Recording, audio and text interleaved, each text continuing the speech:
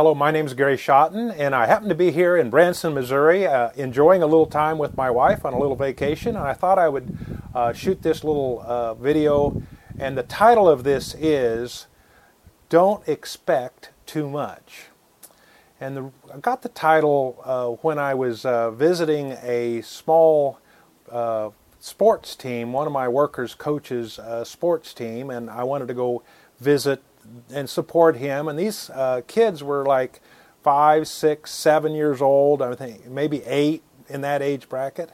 And I observed something that was really kind of disappointing. I saw some grown men, looked like being dads, and they were just yelling at the top of their lungs and throwing down their clipboards and really getting in the faces of these 6 and 7 year little boys because something had gone wrong in the sport. And I'm thinking, buddy, you're expecting too much. And so I got to thinking about this and got to observe that maybe from time to time we in our business careers, we're actually expecting too much from some of the people that work for us. So this is a video that might be geared a little bit more towards those that have employees or those that are dealing with multiple people in their own company, because at some point in time you could start expecting a little bit more than you might have trained or have your workers capable of handling. And I'm going to give several examples on that. So before you expect too much, you probably got to look inwardly at your own self and say, did I hire these people right? Did I do a good job of fitting that person into the job that I have them doing? I always joke with people and say the sport of basketball is not my sport.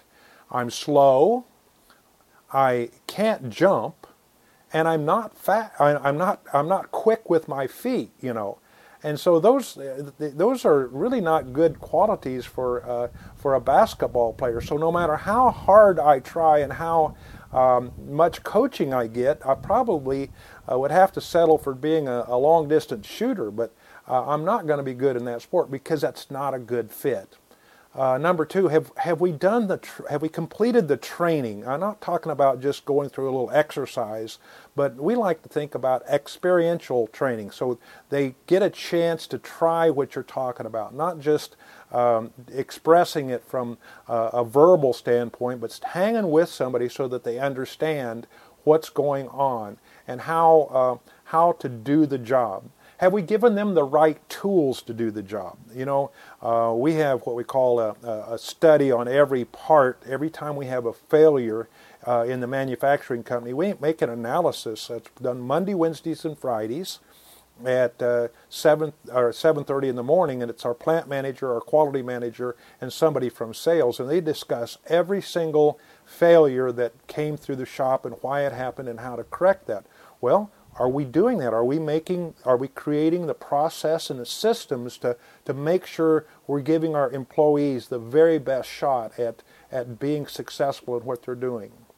You see, a lot of this hinges upon, do we actually recognize that our employees, our workers, our fellow team members are the most important asset that we have? I can buy equipment, but I've got to train and lead my workers, my employees. Now, I said I'd give some examples here, and here's 3 of them. Number 1, I happen to have been raised on a farm and ranch, and I was not abused. But I will say my folks, my dad particularly, expected quite a bit of us. We were working not as slaves, not in a negative way, but I can remember the time I was very young and I was driving the tractor. I wanted to drive the tractor, and I was so proud that I could announce and come home in this little pickup truck and tell my dad that we had a flat tire on this piece of equipment. And my dad looked me square in the eye and it said he expected me to figure out how to bring the tire in so we could fix it, Well, was he expecting too much? Maybe. Maybe he didn't go through the training, but we were expected to think on our feet, so it's okay to expect that. I think of my first job when I was working in construction up in the state of Wyoming, and we had a construction foreman. I won't name his name. He's deceased now, but it was kind of interesting to observe that he would come in to coffee break and just be so critical of the workers that were underneath him. I mean, he would just absolutely badmouth them to us, and then go out and oversee them in a way that was very disrespectful. And I'll tell you what, in their case, they lost respect for him. And they were just going to sit back and let him tell them every single move to make. And that's not a good arrangement.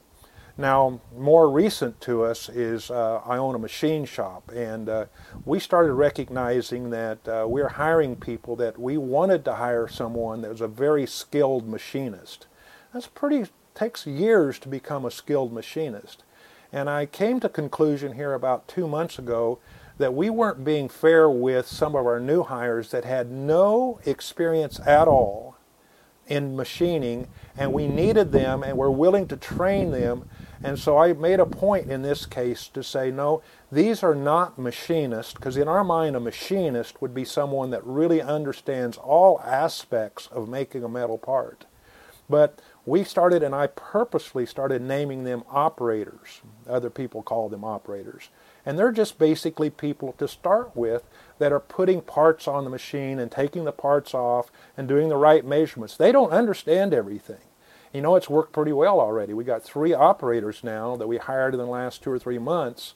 And that's what sparks this discussion, is that we were expecting too much from these people, and actually rode them a little bit and made sure they knew that we weren't happy with their performance. And in our society, they're going to quit after a little bit. So we hope that as you're growing in your business, as you're developing your skill sets, it's always a process to improve your skill sets, to improve your own abilities. I'm never going to be happy with my own personal skill sets, and I hope to be gaining lessons and experience myself, and then I expect that those that are working for us would be gaining the experience also. It's kind of hard to be happy with somebody that's not wanting to learn, so that's kind of a prerequisite around me, is if you're trying, if you're willing to make an extra effort to learn, we're willing to teach. And I think that's something that's valuable to all. Well, I hope this is helpful to those that maybe have employees or have workers or fellow team members. It'd apply even in a peer group if you're working side by side with someone. Let's pitch in and help sure that we're not expecting too much and we're giving them the training needed to get their job done right. Hope you're enjoying these. Be a part of inspiring better business. Thanks for being a good listener.